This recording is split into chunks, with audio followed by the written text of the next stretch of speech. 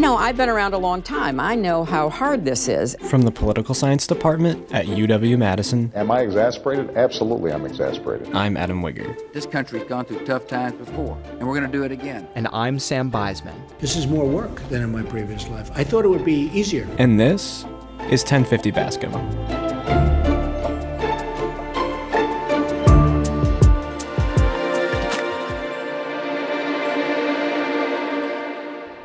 Today on 1050 Bascom, we are privileged to have the opportunity to talk to Roger Ervin, who received his MBA from the University of Wisconsin Business School and teaches courses at the School of Public Affairs. Roger is a very accomplished global operating executive with experience in the public and private sectors.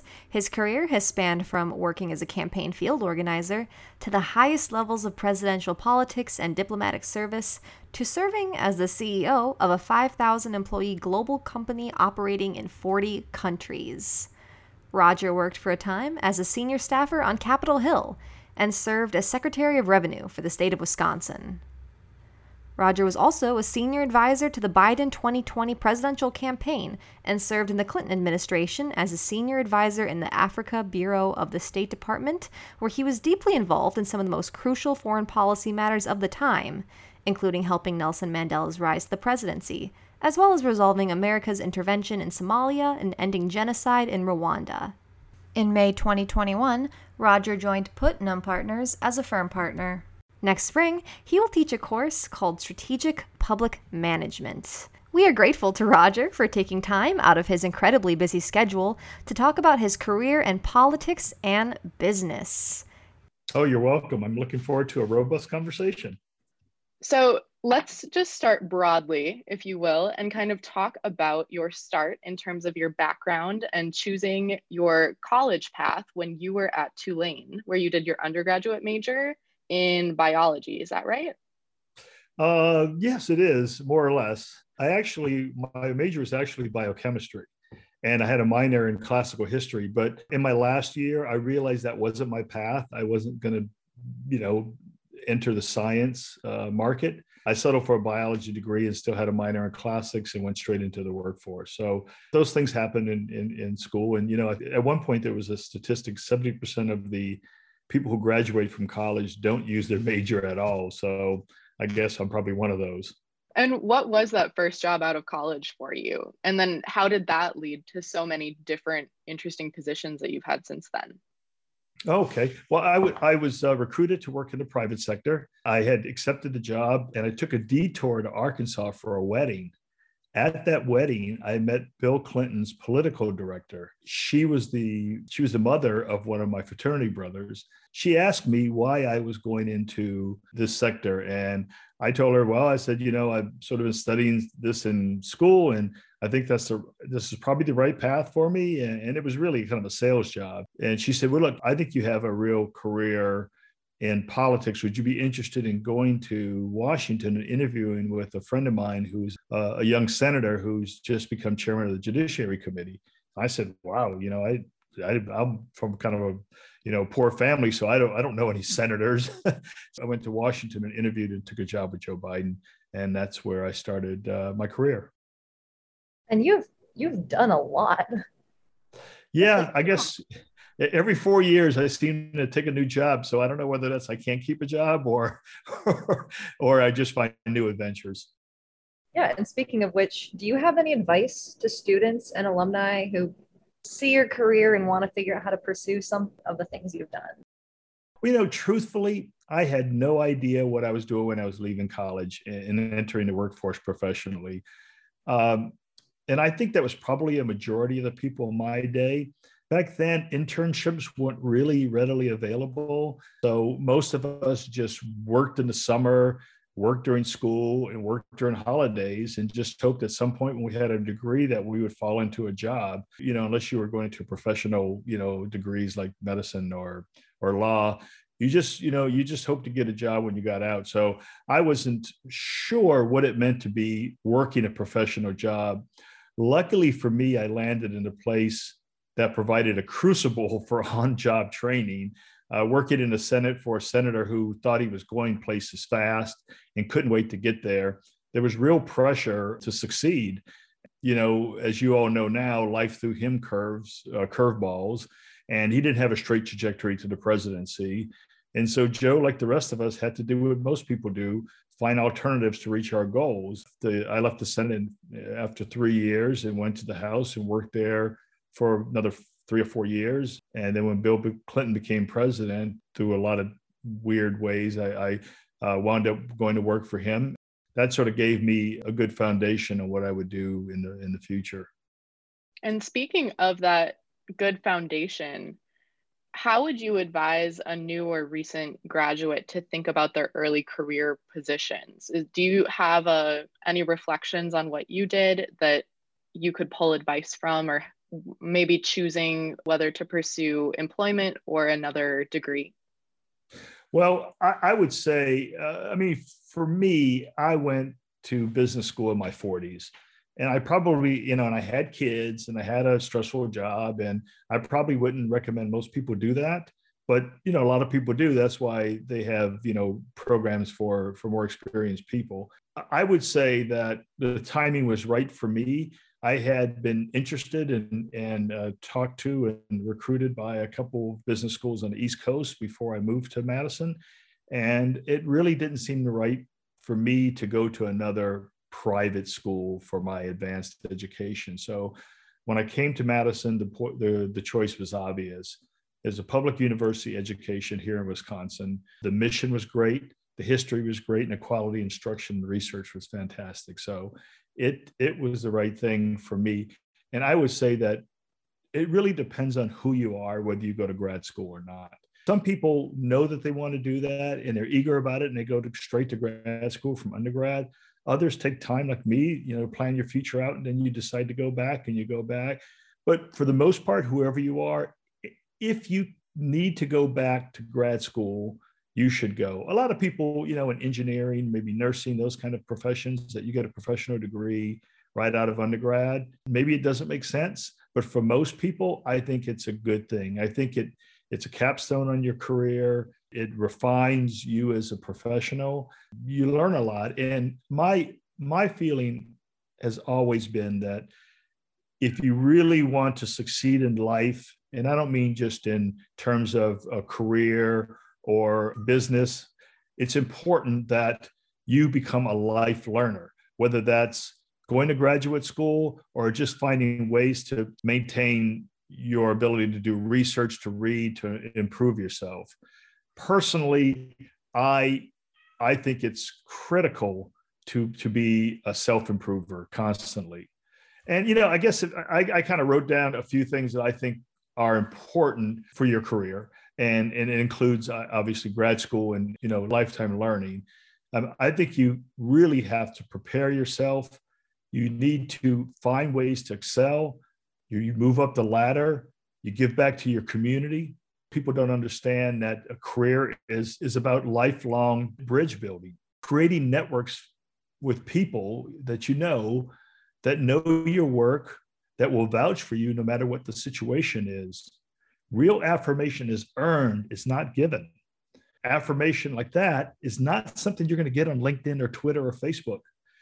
It's intrapersonal validation. Putnam Partners, as I mentioned earlier, is a good bridge for me because that's somebody I worked with with Senator Biden 35 years ago. And we've kept in touch, and I know about his career. He knows about my career. So when Putnam Partners opportunity came up, which is where I work now, I joined as a partner. And, in this case, I lean on my network and my network leans on me.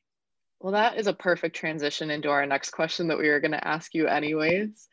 As you were saying, you did work for Joe Biden when he was a senator, and then you have continued to work in high-level politics and were a senior advisor to his recent campaign for president. And for those of us who might not travel in these circles, could you give us some insight into what maintaining those relationships over such a long period of time looks like, or what those steps might be? Obviously there's the close interpersonal relationships that you have, but with a lot of people, I don't have those. You'll find ways in professional life through associations and whatnot to continue to have, build relations with people and build those linkages. I would say that you just need to make it a priority. People do that. People join business associations. They make it work for themselves. They keep in touch with people more than just sort of online.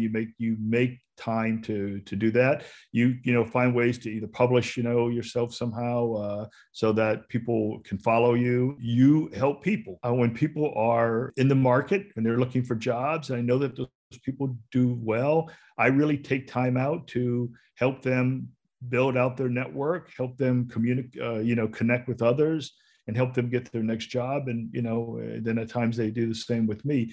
It's more or less what you do in college, but you sort of keep that up and you build that network out. But like I said, the basis of that, if you really, really want to be successful at not only at business, but successful at bridge building, is yourself, improve yourself, do a good job where you are, and let people know that you did, so it's pretty obvious, but a lot of people forget about that. They get, caught up in their daily lives, and they forget that, that it's important that people know what you're doing and that you do good work where you are.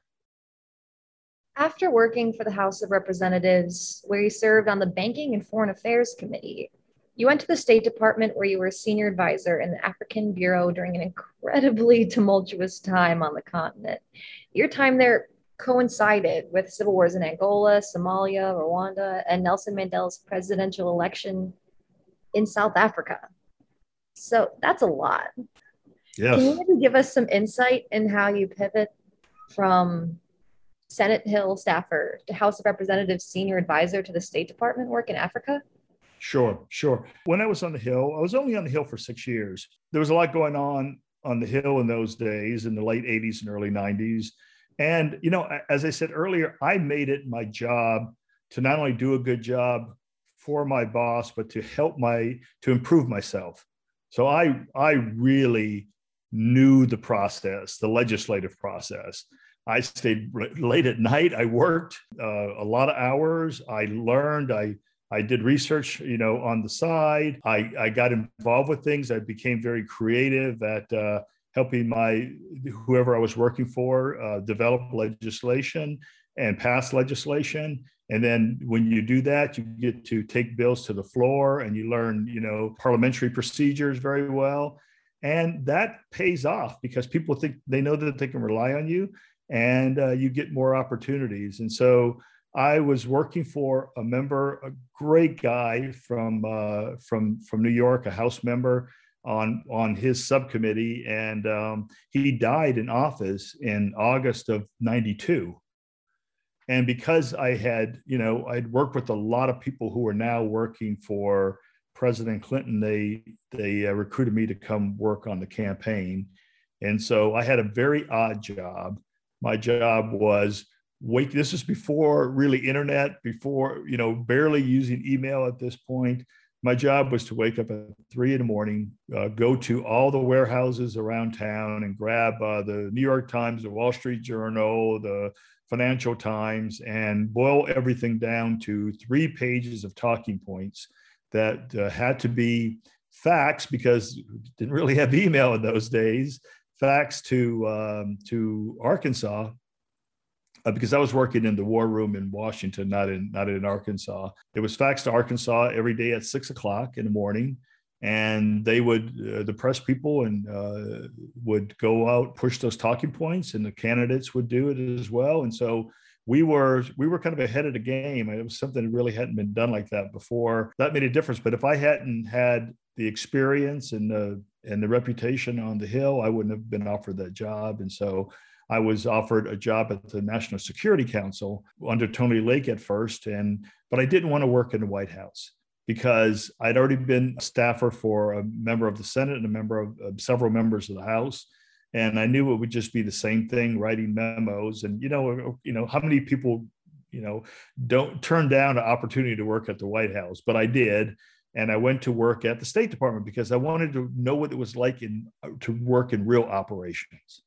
I thought that was important for where I was at the time. And so I went to work as a senior advisor, which was just another name for a position that wasn't one of the 4 manager jobs. So it was sort of this political position, but it was really became more operational after I proved myself to the rank and file there at the State Department. I became a senior advisor to the Assistant Secretary for Africa, and in that job, I had responsibilities for relations with the intelligence community, operations and personnel inside the Bureau, and then congressional relations as needed. But I really wound up being more in operations than anything else. And so for 4 years, I was pretty much on the road most of the time. After 2 weeks in the job, I was in Somalia, in Mogadishu, and stayed, going back and forth there for the first year in office. And, sometimes personality trait of a president can work its way into policy. And Bill Clinton's biggest weakness in the 92 election was his knowledge of foreign policy. And, George Bush he had been ambassador to China. He had been a director of the CIA. So that was his forte. And, but the election was really about domestic policy. So Clinton was able to get elected on that, but it was known, I think, and I think that he showed it, had an inferiority complex about foreign policy. So they were making really bad decisions. We made poor decisions in Somalia, which led to the death of 17 Rangers. We pulled out of Somalia after that, and there was nobody in Somalia who had been responsible for those deaths paid a price. And people knew we were weak. And after running out of Somalia, Rwanda happened. We were not willing to mesh ourselves into the genocide until far later, until most of those people were dead. We had a bad taste in our mouth after Somalia. So we had to reorganize and understand that where U.S. policy was related to Africa, where U.S. policy was related to Russia, and this is only 2 or 3 years after the fall of the Berlin Wall. So the Russians were still, prevalent in places like Angola and Mozambique and other places. We had to deal with, the Gaddafis and all of those dictators that still existed.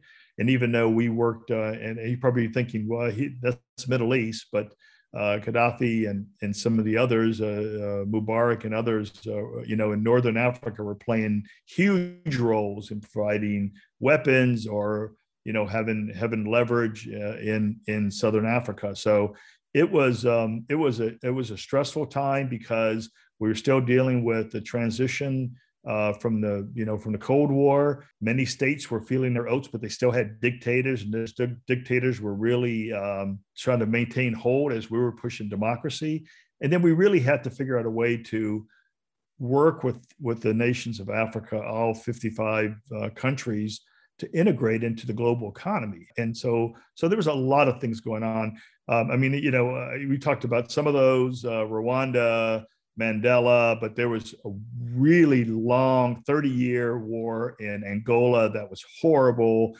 There was a 25-year war going on in Mozambique that was trying to end, and it was a brutal, brutal war where mass casualties of people. It was the beginning of the war fueled by diamonds, oil, and other resources in Liberia, in Sierra Leone, places you know about now. So it was a challenging time. It was a learning time, but it was a time that you had to be committed to making things change. And the administration eventually came around, and we found our sea legs, and we got some good things done. But it was stressful, and it was a challenge. And I learned a lot. I would say, what did I learn the most in that job was that policy is one thing and human life is another. And just because you can leverage yourself, to push a policy like democracy, you need to realize that the toll could be human life. Or if you decide to not engage, that the toll could be human life, like in Rwanda. I also just have a personal follow-up question, I guess, to that super interesting trajectory that you just talked about. But do you think that the sort of policy of less intervention that happened in Rwanda and some subsequent atrocity situations was a result of the US feeling scared after the situation in Somalia? Or do you think it's much more dependent just on the administration itself? And have you seen it change a lot over time? I think Clinton's personal insecurity about foreign policy led to other people making decisions and not the president making as many decisions as he should have about what we did. I would say that, and this is in books now, I would say that the military in Somalia was still operating like it was Vietnam. And that was, there were a lot of things wrong with that. And they learned lessons, but it took a long time for them to figure out how they operated in those places. And I mean, you can probably argue that Afghanistan and Iraq were probably not as successful as they should have been, but there's a hangover there, I think, from what happened earlier in places like Somalia and Haiti. I would say that our team eventually figured out how to work together, but they weren't working together at first well. And so it was really, like after Somalia, for example, I mean, there were like a lot of recriminations about who made a decision not to bring in armored vehicles and, all those kinds of things. So the team wasn't really working together. They'd learned to work together better, but there were some really endemic problems in Africa that we just didn't have the capability at the time to deal with in the correct way. As it relates to now, I still think interventions are important, but you have to be in for the long term and you have to have a plan. The plan has shifted dramatically in Afghanistan and we're now pulling out. And I think it's the right thing to do, but a lot of people lost lives, both on the Afghani side and the US side. For what now? Because the Taliban may take over. So I think we have to have a long-term plan. We were in Germany for 50 or 60 years, after World War II. I mean, we have to make those kind of investments in any place we intervene in and to help them transition. Otherwise, don't do it at all because it'll just be a waste of life and a waste of time. A good point to make. The long-term exit strategy is something that many of my professors talk about. Yeah. You just have to, you have to make a long-term, because it takes people forever to decide that this is the path. Democracy is hard. We didn't figure democracy out. We had really two wars after, the Constitution was ratified, the War of 1812, a foreign war, and then we had the Civil War. And those were because, we just hadn't really landed on where we wanted to be as a country. And so it takes a long time for nations to evolve and to get to a point where they can be stable democracies with great economies. And if you sort of cut and run, you're going to get the best results. So for me, that's sort of my analysis. But as we've seen in the situations, but clearly, when I was a CEO of Bluemont, we were the largest government contractor in Syria. We ran all of the refugee camps. We ran the camps that had ISIS families and troops in it. We ran food through most of the country, and I think for a time we were really making progress. And then President Trump came in, and they had it's a new administration, and they had their own goals, and they began to pull out. And I don't think it was the right time to pull out. And then so all of our progress collapsed. And here we are with sort of a state that now we have the Russians back in the Middle East after being out for so long. A lot of chaos with Assad and what's going on in the western side of the state. And, nothing's really resolved there. We're wondering if we could ask what your take might be on the current tumultuous politics in the US, because Sure. there are some people that kind of casually toss around the suggestion that a civil war is coming for the United States, and especially after the January 6th insurrection and the aftermath of that event. And so as someone who has seen civil war in tumultuous countries up front, what are your thoughts on that suggestion? I I'm more hopeful. I don't see that happening, but I will say it is not out of the realm of possibility for us to have significant domestic violence, because, you know, the reality is that it matters what people say.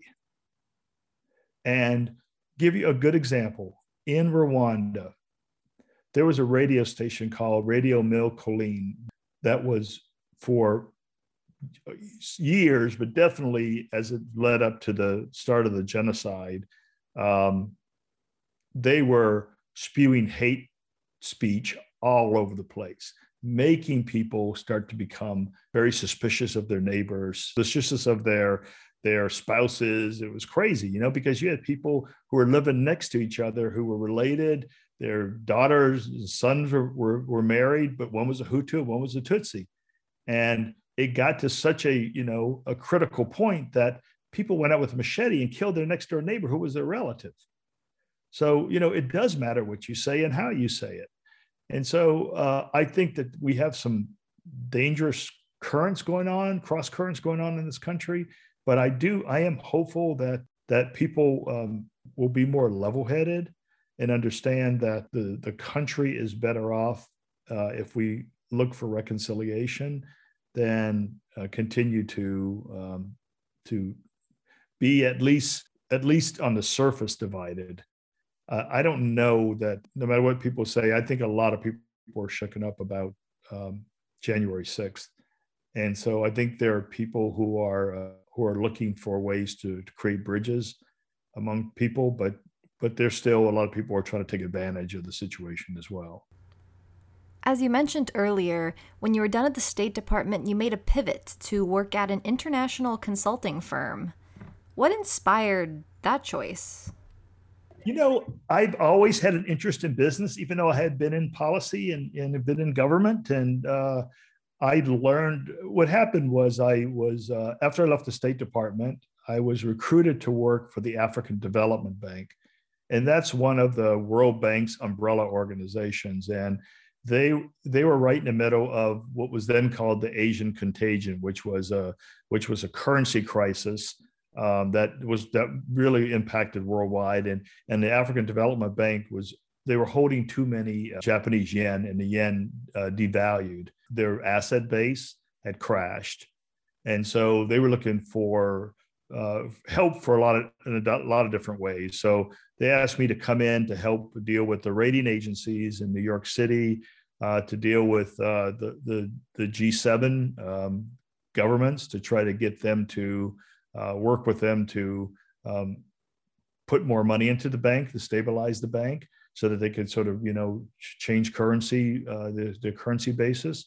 And so that's what I did. And I ran that office for 2 years, and it was great. And the crisis resolved itself, and I was going to stay working for the bank. And a guy named Bill Daley, who was Secretary of Commerce under Bill Clinton, asked me to come back into government to help them with their Africa operations, because the Commerce Department's Africa operations had really, I don't know, it just sort of crashed. And so I sort of came back in as yet again, I mean, it was sort of African Development Bank, the State Department, African Development Bank, and now back at the Commerce Department. So I went to Johannesburg and ran the U.S. Foreign Commercial Service for Africa out of Johannesburg, and sort of help them stabilize and reorganize that. So you have like 3 situations where I'd become a problem solver.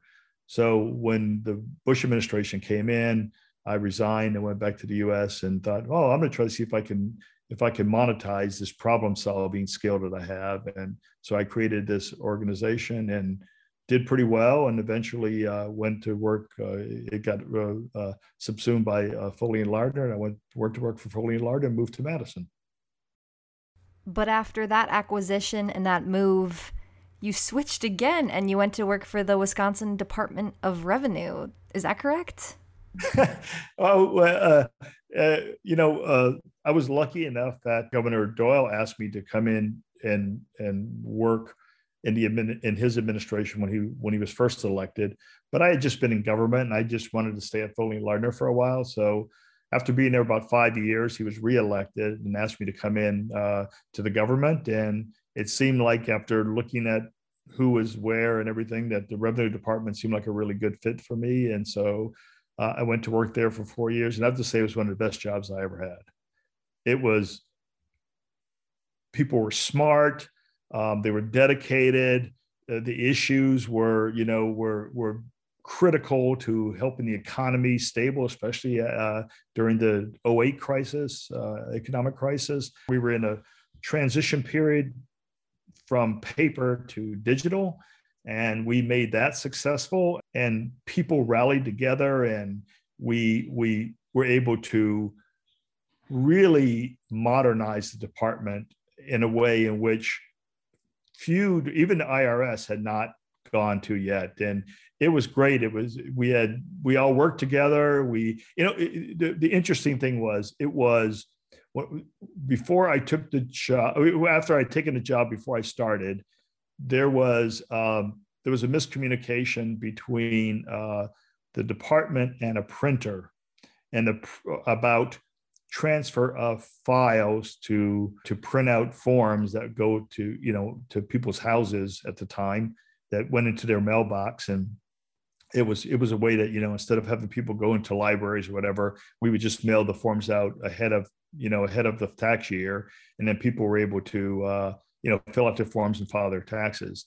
Well, the forms were printed with Social Security numbers on the front of the form, and we went through the mail and put in people's mailboxes. So it was one of the largest data breaches. I came in at the start of that process and sort of helped them transition to that. So my fixer, my reputation as a fixer actually helped me again in this situation. But we were able to, resolve everything, and then rebuild the confidence in both the legislature and in the community, in the state. And then we decided that why waste a crisis? Let's take advantage of that to reassess how this department is actually running. And so through a long process that I won't bore you with, we were able to take 6 teams, redesign the entire department the way it should be run in the digital age. And we were able to eliminate paper. We eliminate paper files. We had warehouses of paper files. We digitized all of that. We redid the way that our call center worked, and we got people to electronic files. So we went from 20% of the population doing filing electronically to 80%.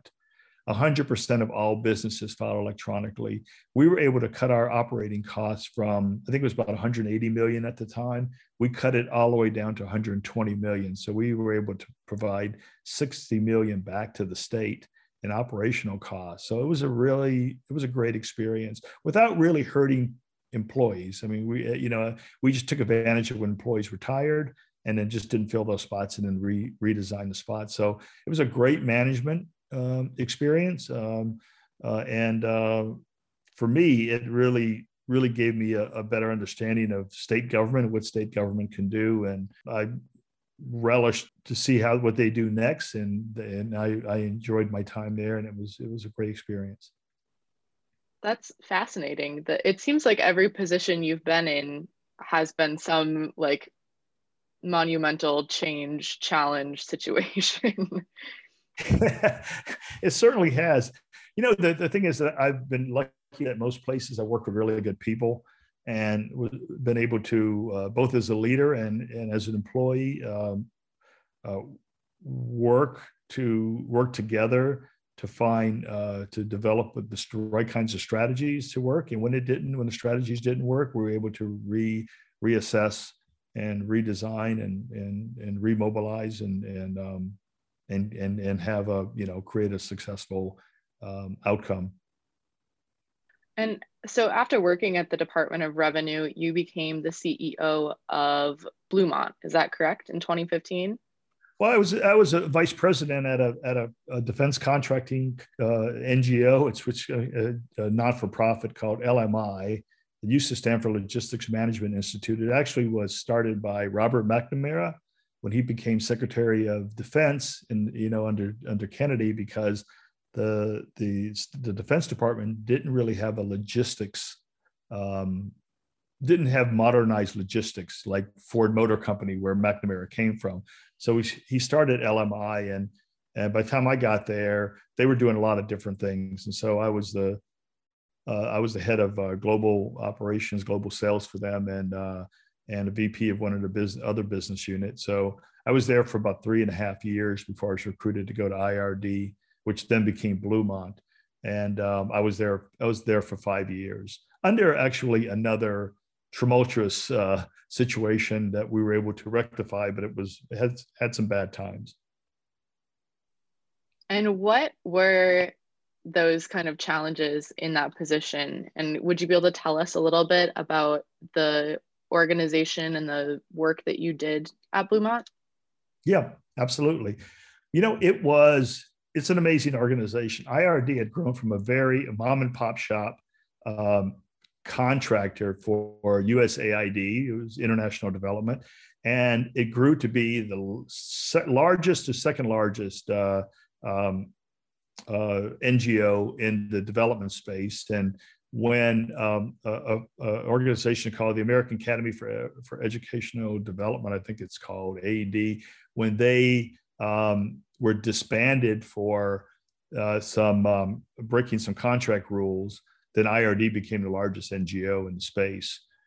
I took over as some of the war as Iraq. We were pulling out of Iraq, and so those opportunities deflated, and it was about $600 million or so a year in revenue when I took over, and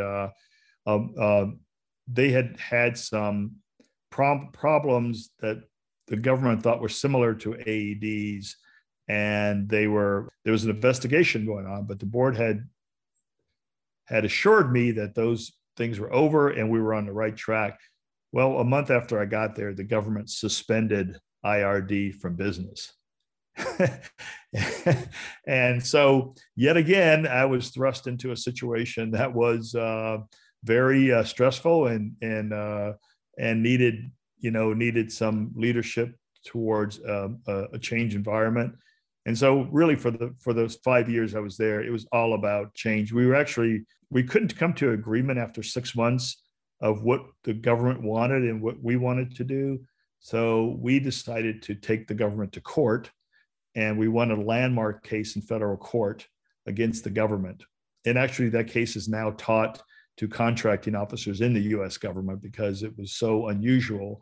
And so the judge ruled that we should be put back in business and allowed to operate. And so we decided that the name IRD had been so damaged that the brand was not really what it used to be. So we changed the name to Bluemont. We moved some of our operations here to Madison, and we changed the name to Bluemont, which was really sort of a hybrid of Blue Mounds out here by Dodgeville. And it was really meant to be, about reaching peaks and creating transparency and having a good idea of where we would, as a contractor for the government, would take those contracts.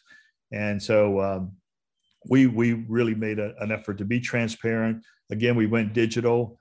We focused more, instead of being really all over the place like IRD was. We focused on refugees and food programs. We focused on engineering related to water in particular. And then we had other programs that were sort of community service programs. And so we were the largest USAID contractor in the West Bank, Philippines, Afghanistan, Colombia, many places in Africa, where we provided water for people, we provided food for people, we provided education for people and job training. And it was a great experience, but we had a stressful start, but we got through that. And now Bluemont is still in business. We reorganized the business and cut some parts of it off. So we shrank a lot because we just didn't think we should do some of those things anymore, but it wasn't ever about money. It was about what we were doing for people. We wanted to be more focused on that. And that's kind of where the story ended. And after 5 years, it was a really tough job to wake up every morning and wonder, who got killed in Afghanistan today, or what happened in Syria. And you probably remember when Trump wanted to pull out of Syria, The Turks came across the border and attacked parts of eastern Syria, and some of the refugee camps that we were running were burnt down to the ground. So it was that kind of thing all the time. And I think most CEOs in the U.S. now of larger organizations probably only last 18 months to 2 years. And I was there 5 years. When I started there, I had black hair, and now, as you can see, it's pretty gray. So I decided that I needed some time off to think about what I was going to do next. And I took a year off until my friend offered me a job as a partner at Putnam Partners. Finally, we're a bit closer to the present with your work at Putnam Partners. If you'd like, we would love to hear more about your work with that organization. Thank you. It is a very interesting organization. It is an ad firm. It is a lot like, what was the show on Netflix? I forgot the name of the show now, but they do advertising. They do advertising for political candidates, for companies, causes, for not-for-profits. And then they also do advising. And so I will spend most of my time working on corporate work. So, if a corporation gets in trouble or they want to sort of change their position in the community, then we go in and we will help them, provide expertise in what they need to do in terms of positioning themselves within the public or within the customer base as necessary. So it's a very, very different than anything I've ever done before. I would say it's probably more creative than running an organization. And I kind of thought it would be a good way for me to finish my career. Absolutely. We want to make sure we're getting to the end of our time here, but you're teaching a course or two this coming school year. Is that right? Yep. In the fall, I'll be teaching a course on leadership, which is we haven't talked about yet, but I taught for 10 years at the business school. And that course was a leadership course. It was sort of leadership, communication, sort of all of those things thrown in. Speaking to La Follette, I thought, I'd like to offer those skills to, people who are interested in public sector. And so we talked and decided that we should do two courses. So in the fall, I'll do a course called Leadership. And in the spring, I'll do a course called Strategic Management in the Public Sector. I guess we're nearing the end, but what's something we didn't talk about that we should have? Well, I think one thing that I would, if I were going to give advice to people, and I do often, I would say a couple of things. One, got to have a plan. Even if that plan changes, you always have to have a plan. Number one, I think I talked about this at the beginning, whatever industry or career path you take, build your knowledge base. If you're knowledgeable, you will always have a job. Secondly, accomplish success within your sphere of influence. If you're in a group, be successful in that group. If you're at a company and you have more latitude than outside of your group, try to be successful in that. But you do that with grace, understanding, and camaraderie. You need to understand market dynamics and organizational dynamics within your reach. How does the group work? How does the company work? Can I take a mentorship somewhere? How can I learn more about my path to success? Don't be afraid to take the promotion, but if you take a promotion, you better be successful at it. So don't get over your head, in other words. My number one piece of advice is always have plan A, B, C, and D in your head and be ready to execute those at any time. Don't be afraid to fail. But when you do fail, admit it, find out how to improve, and try not to make the same mistake again. And lastly, when you are successful, be gracious in your success, be loyal to your networks and your seniority, whoever's above you, and find ways to always be a lifelong learner. So as an individual, I would say that's my advice. I would say just generally to people who are coming out of school, it's scary coming out of school. you don't really know what it's like. Even if you have an internship, it's very different than when you're actually hired. But you got to jump in with confidence, be humble about how you start, and work hard. It's not, most jobs, if you want to be successful, are not 40-hour-a-week jobs. They're 50 or 60-hour-a-week jobs. And it may be 40 working, but the other 10 or 15 or 20 is learning. And if you do that early, I think you can be very successful at what you do, whether it's going back to graduate school or just, being a lifelong learner in your avocation or your vocation. There's a lot there. Thank you. Our final question we have for you today is something we've been asking all of our guests because it's been a very long and at times very dark and stressful year or year and a half at this point. And so we're wondering, what is one thing that makes you hopeful? That's a very good question. I'd love to know what other people said. For me, I'm hopeful by the way we ended the pandemic. This was, and we talked about challenges at different places I work, but this was monumental, global scale, just an unbelievable experience for all of us. And it was hard. Luckily, a lot of people kept their jobs, and the economy is now, rebounding. And the people who lost their jobs, hopefully are finding jobs now, and we can get back to normal. But it was a trying experience for all of us. I'm hopeful because we've come out of this without killing each other, really. I mean, January 6th probably happened a lot because of the pandemic. So I think we've rallied. I think we stayed safe. I think hopefully we'll get back to respecting each other, and we'll do okay. But we all have to realize that we're human. A lot of things happen that weren't great, and we need to learn from this. And, I think at the end of the day, and I don't really want to end this by being political, but we cannot afford to have people in office, no matter which party it is, looking to divide us. And that's what the voting booth is about. We want people that can be in leadership roles that unite us. And so I'm hopeful that in the next election and the one after that, we'll continue to make that a priority, and people will rally around the flag for the right reasons and not the wrong reasons. Well, that is a fantastic way to end what has been a great conversation. We want to say thank you so much again for talking with us today. This has been wonderful. Thank you. I enjoyed it. You both are very talented and obviously people who are going to go places, and I really enjoyed meeting you. For more information about 1050 Bascom, visit polysci.wisc.edu and search for 1050 Bascom. 1050 Bascom is edited by Adam Wigger and Sam Beisman, produced by Amy Gangle, and recorded remotely. For now.